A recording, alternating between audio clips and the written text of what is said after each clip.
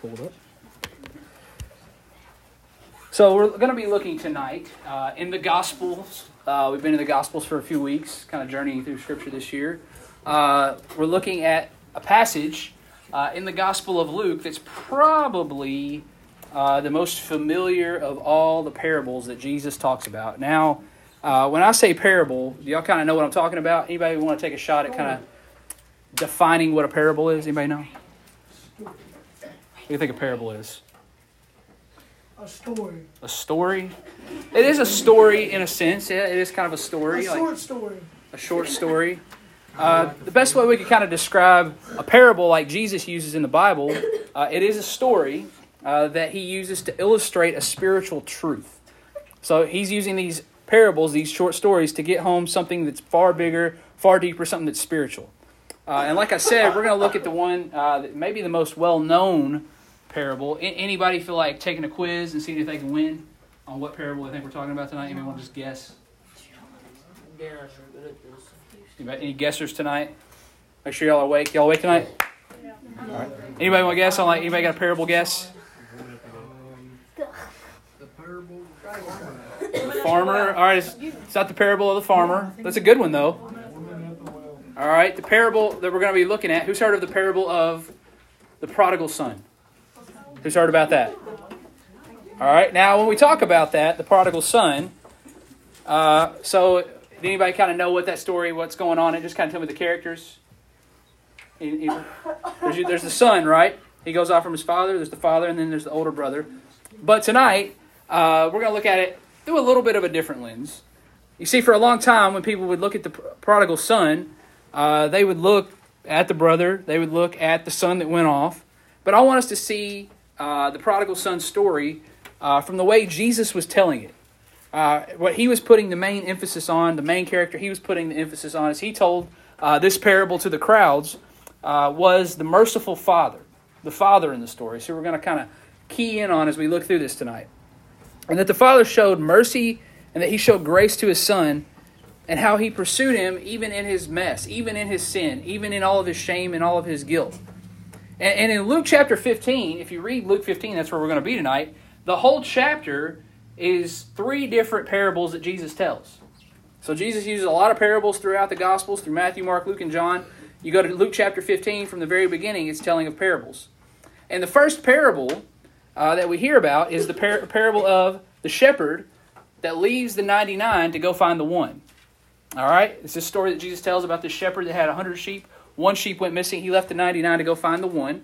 And then you go down a little bit further, and then there's another parable. He tells about a woman who had 10 coins in her home, and she lost one, and she scoured all throughout the house and cleaned the entire house to find that one coin that had gone missing.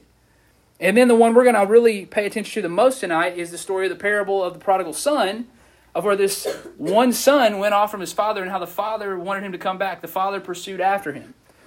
So as I kind of described those 3 parables, did anybody kind of notice maybe a theme there? What'd you notice? They kept going back. They kept going back. All right, they went after what? The one. The one. All right, the one lost sheep. The one lost coin. And then tonight, the parable of the prodigal son, the one lost son. You see, that's what just kind of give you a little bit of culture. All right, do y'all like learning about cultures? Like different parts of the world, different time periods? Or are y'all just like, I just like my culture, I don't care about any other places in the world? Maybe you are, I don't know. I like to learn about other cultures. Now, I specifically like to learn about, hey, how did the people back when Jesus was alive, how did they think? How did they talk? How did they understand the world around them? And you see the Hebrew people, because we understand, right, that Jesus wasn't a white American surfer dude with flowing blonde hair. He was a dark-skinned Jewish rabbi. He lived in the Middle East. I've had a guy that's a friend of mine, a youth pastor friend of mine, that said this. This may not be politically correct, but he used to say this. He used to say Jesus probably looked like a terrorist. Not probably the most, PC thing to say, but he used to say that a lot. But Jesus probably was dark-skinned, dark-complected. He was a Jewish man, a Jewish rabbi. And the way that they taught things, get this, they didn't have punctuation in the Hebrew language. So anybody here good at like grammar, English? A couple people. All right. Does anybody like learning those things? Who in here does not like learning grammar English? All right? Y'all like it's pointless. All right, well, see, in the English language, because English is a very difficult language to learn, in case you didn't know. In English, whenever we want to emphasize something, we have punctuation marks of certain types. So if you're really excited and you want to exclaim something, what do you put at the end of the sentence? Okay, now, roll with me on this. The Jewish people, the Hebrew language that Jesus spoke in the Bible, they had no punctuation. They didn't have periods, they didn't have commas, exclamation points. So you're like, okay, what's the point? Well, how did they get across their point if they were upset, if they were excited, if they were angry? Here's what they would do. They would repeat a theme as they were talking. They would repeat things. And as Jesus is telling these three parables to the crowds, they would understand that, hey, there's a theme throughout this. He keeps repeating the one. He's going after the one. He's going after the one person. All right, so in Luke 15, like I said, I want us to kind of think about it through the lens of how Jesus would have. So let's pretend that we get in a time machine tonight. All right? Would anybody want to get in a time machine? Actually, time travel if you could. All right, so let's pretend we got our own time machine. We got the DeLorean from Back to the Future. All right? And Doc comes up to us and he says, where are we going? We're going back to roughly 30 A.D., about 2,000 years ago. We're going to go back to whenever Jesus was on earth. So why are we going back to when Jesus was on earth? Well, you see, we got to understand the way that Jesus would have taught this parable, the way he thought, the way he talked, the way the crowd listening to it would understand things. Because they would have listened to it and heard it a lot differently than we do today. You see, they would have heard this Jewish rabbi teaching this story, not an Americanized version. You see, we live in what's known as the West. You see, back then you have East and West. Now, I'm not just talking about here in America, we have the East Coast, which is like North Carolina, South Carolina, the Atlantic Ocean. The West Coast is California and no. You see, there's the East and then there's the West of the world.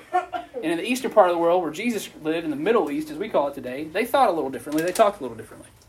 You say, get to the point, Barry. You're beating around the bush. All right. Well, that's what we're going to do as we look at this parable. So Luke 15, Jesus tells this parable about the prodigal son.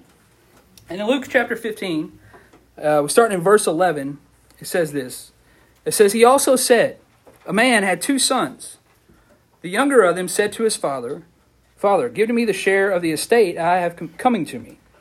So he distributed the assets to them. All right, so we're going to pause there for just a second. Now, you're probably not noticing this, but Jesus starts this parable with a very dramatic entrance. You're like, what's so dramatic about this? It's just, he's telling the story. The son comes to his father and says, hey, Dad, I want my share of the inheritance. Give me what I'm owed. He gives him what he's owed. What's so dramatic about that? All right, well, here's what we got to understand the way that the people back then thought and understood the world around them. You see, back in Jesus' day, if a son came to his father that was still alive, and said, hey, Dad, I want my share of what's coming to me in the inheritance of our family. Basically, what he would have been saying back then is he said, hey, Dad, I wish you were dead. That's what he's saying. It's not he's just saying, hey, Dad, I'm being greedy and I want some money. He's saying, no, Dad, I want you out of the picture. I'm cutting you off. I want you to be dead. That's what he would have been saying. So he comes. He says, hey, Dad, give me what I'm due. And his father gives it to him. And the crowd that's listening to Jesus tell this, they would have been shocked by that this guy had the audacity to go to his father and say, basically, hey, Dad, get out of my life. I don't want you around anymore. I want you dead.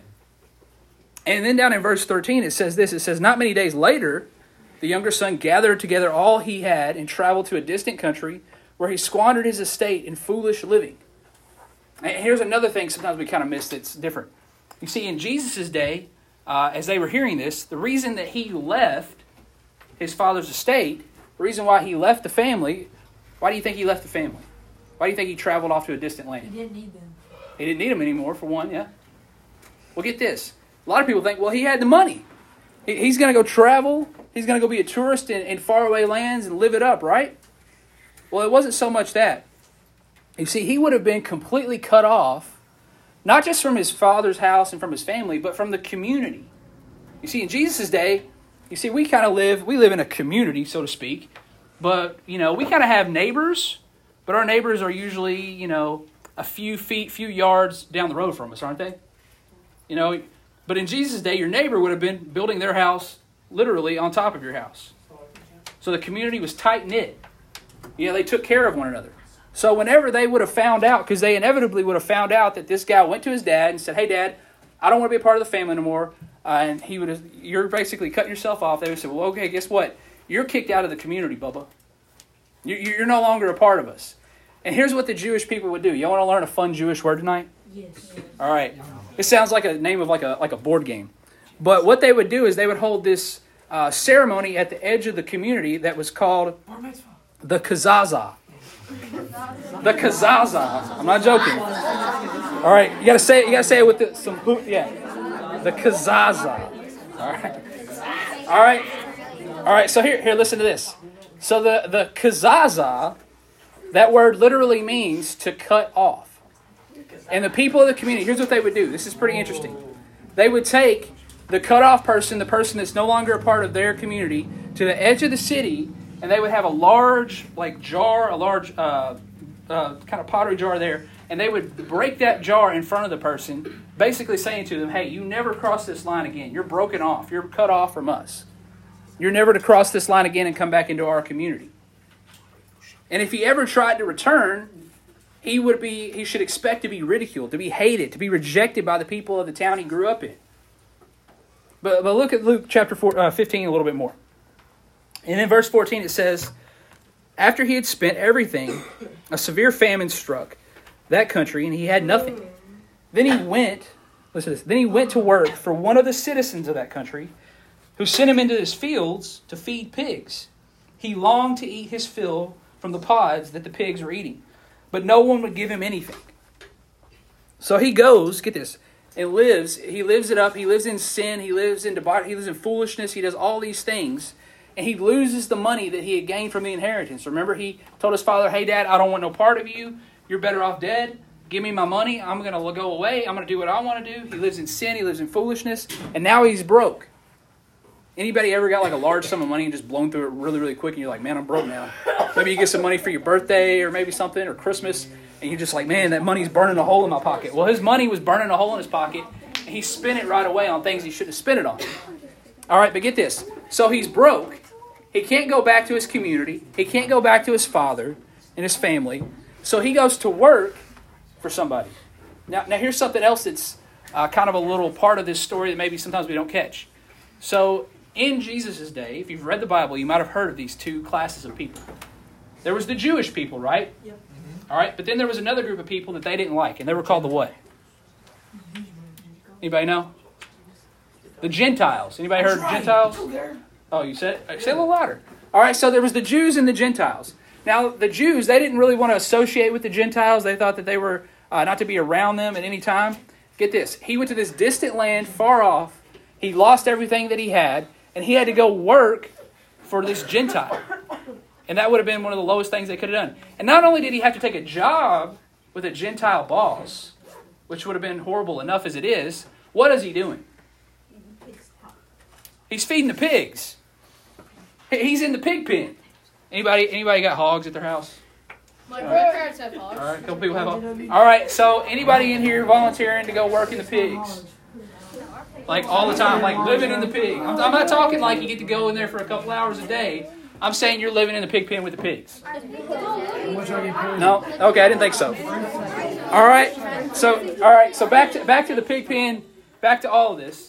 You know, he's a Jewish person that having to feed and live with pigs, which would have been the most unclean thing because Jewish people, they considered pigs, they still do to this day, pigs are unclean. They're not to be around them. They're not to eat pork, all these different things. So he had gone and lived his life in this sin. He'd gone and got away from his family, away from his father, lived in sin, lived in destruction. And it's ultimately led to this place in his life. And then you get down to verse 17. We're kind of just walking through the story tonight. And it says this. It says, when he came to his senses, so imagine he's sitting in the pig pen and one day he kind of has light bulb. All right, hey, when I come to my senses, it says this. How many of my father's hired workers have more than enough food, and here I am dying of hunger? I'll get up and go to my father and say to him, Father, I have sinned against heaven and in your sight. I am no longer worthy to be called your son. Make me like one of your hired workers. All right, so this is where it really gets kind of the heavy part of the story. So I want you to track with me on this. You see, as he's doing this, many people think he's repenting. He's turning, but really I think here whenever he's doing this isn't so much an act of true repentance. as much as it's an act of desperation. Because he's thinking to himself, I'm desperate. I just got to go back and earn my Father's love again. I got to earn his acceptance. I got to earn his favor again. But here's the truth about repentance, y'all. Hear me. When it comes to repentance from sin, we don't earn that. We can't work our way back to it. We can't work our way to salvation. We can't earn it by doing good works. The reality of the gospel is that we cannot work to earn the love of our Heavenly Father. You see, he loves you tonight. He loves you just as you are. And he will forgive you for all of your sin wherever you are and wherever you find yourself. He wants to welcome you home despite all your failures, despite all of your sins and shame. You see, God doesn't love some future, better, more cleaned up version of you. He loves you just as you are tonight. And here's the thing, and we're going to get into this here even more. The Father still loved the Son here in this story, just like he still loves you. And maybe you're sitting here tonight and you're saying, hey, Barry, you don't know what I've done. You don't know the things I'm doing right now in my life. You don't know the people I'm hanging out with and the things we're doing when nobody's around. You don't know the things that I do at night whenever I go home and nobody's looking. You don't know what I'm doing on the weekends. You're right, I don't. God does, but here's the reality of it. God knows that, he sees that, and he still loves you. And he wants more for you. He wants better for you. If you would just turn towards him, he'd come running. And that's what we're going to see here in the next part of the passage. In verse 20 it says, so he got up, went to his father. But while the son was still a long ways off, his father saw him and was filled with compassion. He ran, threw his arms around his neck and kissed him. The son said to him, Father, I have sinned against heaven and in your sight. I'm no longer worthy to be called your son. But the father told his servants, quick, bring out the best robe and put it on him. Put a ring on his finger and sandals on his feet. Then bring the fatted calf and slaughter it. Let's celebrate with the feast.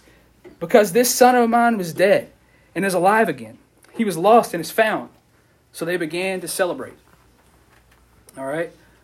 So back to this point. All right, listen up, fellas. All right, so back to the beginning. Whenever he comes back to his father's house, remember what he had done. What had the son been doing? He was with the pigs. He'd been living in sin. So what do you think he was expecting whenever he came back into his hometown? Ridicule. Be hated. Shame. He wasn't exactly expecting a parade in his honor, was he? And you might even think you might even say, hey, he kind of deserves a little bit of punishment, a little bit of ridicule, because for crying out loud, he wanted his dad to be dead, basically. But before the riot can begin, before the people of the community can come out and try to throw tomatoes at him and run him off, hear me, this is where the thing gets good. The father comes running. He runs to the son and he welcomes him home.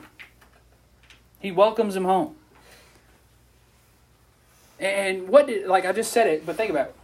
What does the father do when he sees the son? Imagine he sees him coming up. What does he do? He runs. He runs towards him in his mess.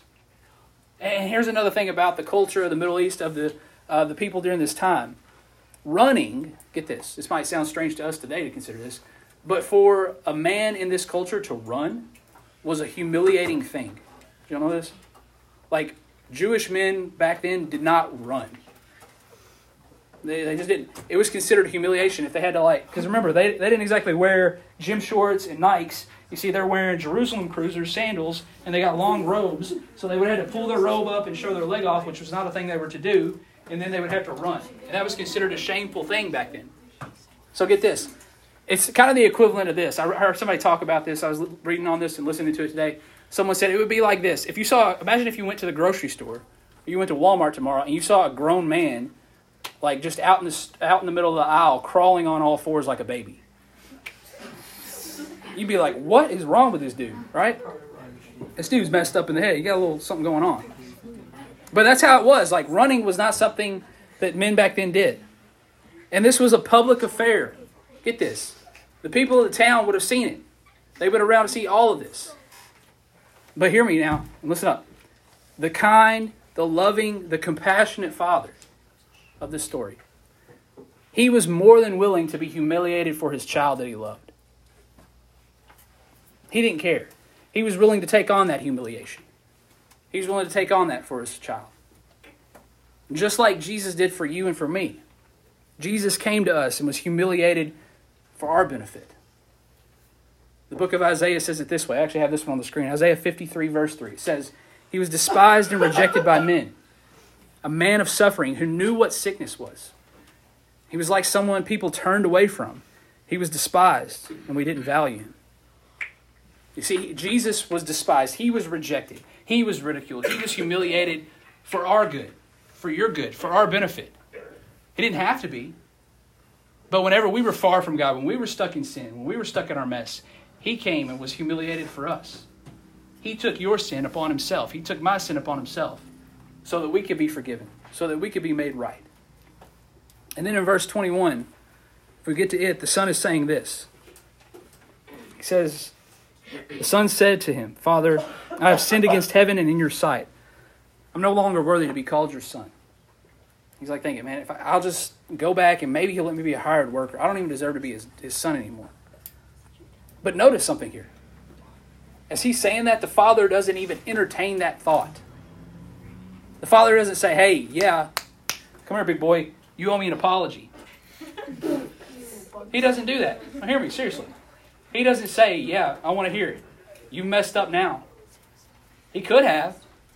But the Father doesn't. In verse 22, here's what the Father does. The Father told the servants, he said, forget all that. Here's what we're going to do. We're going to celebrate.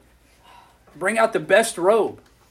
They put a ring on his finger and sandals on his feet. Bring the fatted calf. Slaughter it. And let's celebrate with a feast. Because the son of mine that was dead is alive again. He was lost and he is found. So they began to celebrate. That's what Scripture says. And this is what God desires for you.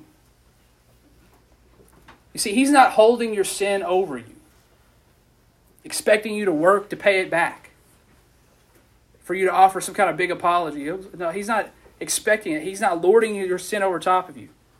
He just wants you to return to him and see the grace, to see the love, the forgiveness, the mercy and compassion that he offers. He just wants you to come home. He wants you to come home. He wants to celebrate. He wants to celebrate with you. He wants to give you good things. And that's what happens here. Check this out.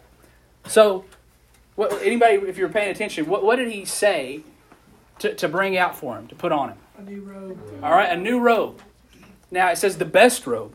So who would have had the best robe in the house, you think? The Father. The Father. All right? You see, this is what God does for us. He clothes us. The Bible puts it this way, that he clothes us in his righteousness. So when we turn from our sin and we come back running towards the Father, he's going to put a new robe on you. He's going to put the righteousness of Jesus Christ upon you. You're no longer wearing filthy, nasty rags anymore. You're clothed in righteousness. Not because you earned that, but because of the love and compassion of the Father. So he gives him a new robe, and then he puts some jewelry on him. What's the jewelry he does? A ring. All right, he puts a ring. Now the ring, check this out. Back then, typically families would kind of have a signet ring that was kind of a family type thing, like a family heirloom of some sort.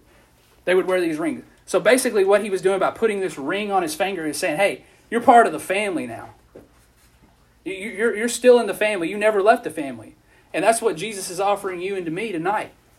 He's clothing us in his righteousness with new robes. He's putting that ring on our finger. We're now a part of the family of God if you trust in him. And then the fatted calf, you're like, hey, I kind of like that part. We're going to have some brisket, some T-bone steaks, some ribeyes. Yeah. You know, that sounds good. That's the part I like, right? But this is a celebration. The hospitality. To celebrate, to welcome home. This son that was gone missing, this son that he thought was dead has come home. He's been made alive again. The Bible puts it this way. It even talks about it there in this same chapter. If you go back to the parable of the lost coin, it says this about when one sinner returns. Luke 15, verse 10, it says, I tell you, in the same way, there is joy in the presence of God's angels over one sinner who repents. So when you trust in Christ, if you've crossed over from death to life and put your faith in him, there is a party going on in heaven. There is a celebration going on in heaven. So to kind of finish up tonight, you see, the Father is running towards you. And maybe for you, you're still carrying around your sin. You're still carrying around your sin tonight. You've kind of gone off and said, I'm going to do my own thing. And maybe you feel the weight of that, the shame of that. But the Father, God the Father is running towards you. He loves you just as you are. So the question is will you come home tonight? Are you like the prodigal? Or you just kind of strayed off and said, hey, I'm going to do this thing on my own? Maybe you even got to the point like the prodigal where you said, man, I know I need to get right with God, but I got to do it. I got to fix myself up and work my way back to God. That's not the gospel. The gospel is God's running towards you and you meet him and you say, God, I can't clean myself up. Jesus, I can't do this. I need your grace. I need your forgiveness. Or maybe you're like the older brother. We haven't even got to him yet. I'm going to read through it. The older brother, so remember, they brought out the fatted calf. He's put the robe and the ring on. They're having a celebration. And then the older brother comes in.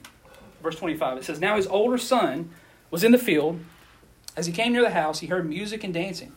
So he summoned one of the servants, questioning what these things meant. Your brother is here, he told him, and your father has slaughtered the fatted calf because he had, if I can say it, because he has him back safe and sound. Then he became angry and didn't want to go in. So his father came out and pleaded with him. But he replied to his father, look, I have been slaving many years for you, and I have never disobeyed your orders.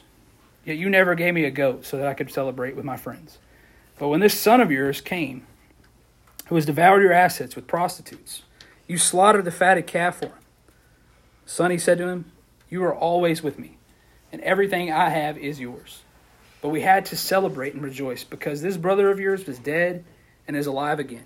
He was lost and is found. You see, this brother, he was prideful. He was like, I've done all this. I've never gone off and done these things. And maybe you're like that. Maybe you're like, I never miss church. I'm so upright in everything. You know, I'm so good. I'm so righteous. I'm so holy. Maybe you think you're better than somebody. Maybe whenever you see somebody that's living in sin come towards Christ, you're like, they don't deserve to be forgiven. I know all the things that they're doing. You just cast judgment upon judgment on like this guy did. Maybe for you need to sit at the feet of Jesus and realize none of us really earned and deserve the forgiveness of the Father. Sometimes we can so often get so far off and forget to marvel at the love and the grace that God offered to you and to me. And maybe for many of you, that's you. You've kind of lost your fascination with God. I was thinking about this the other day. Are you fascinated by God? Like, are you mesmerized by the fact that you get to know your Creator? Does it get you fired up in the mornings when you wake up that, man, I have a new day. I have breath in my lungs and a beating heart. And I can know the God of all creation. I think for many of you, you're probably just kind of indifferent about it. You're just kind of like, yeah, I'm a Christian. I go to Barlow Baptist. You know, I go to the middle school or the high school. And I do some, but are you in love with Jesus? Because that's all that really matters in this life, is do you know him and do you love him? So as we kind of finish up tonight, I'm going to pray here in just a minute. And Cam's going to do a song for us here at the end. I'm going to finish with a song. And maybe you just need to marvel at the love of God. Are you marveled by the love that God has for you tonight? I know we got some fellas that got to leave right now, but just hang with me while we finish up. Or are you just kind of tolerating Jesus? Are you just kind of going through the motions? Are you just kind of doing what you have to do? Or do you genuinely love him? So as we finish up tonight, we're going to sing a song here and just kind of finish. If you want to pray where you're at, if you want to grab an adult and pray, maybe for you, you're like the prodigal. And you see, hey, I know the Father. I know that God is running towards me. And he wants that relationship with me, but I've just been putting off, trying to do it on my own. Maybe you need to trust in him tonight. Whatever it is, I pray you do. Let's pray. God, we thank you for this night.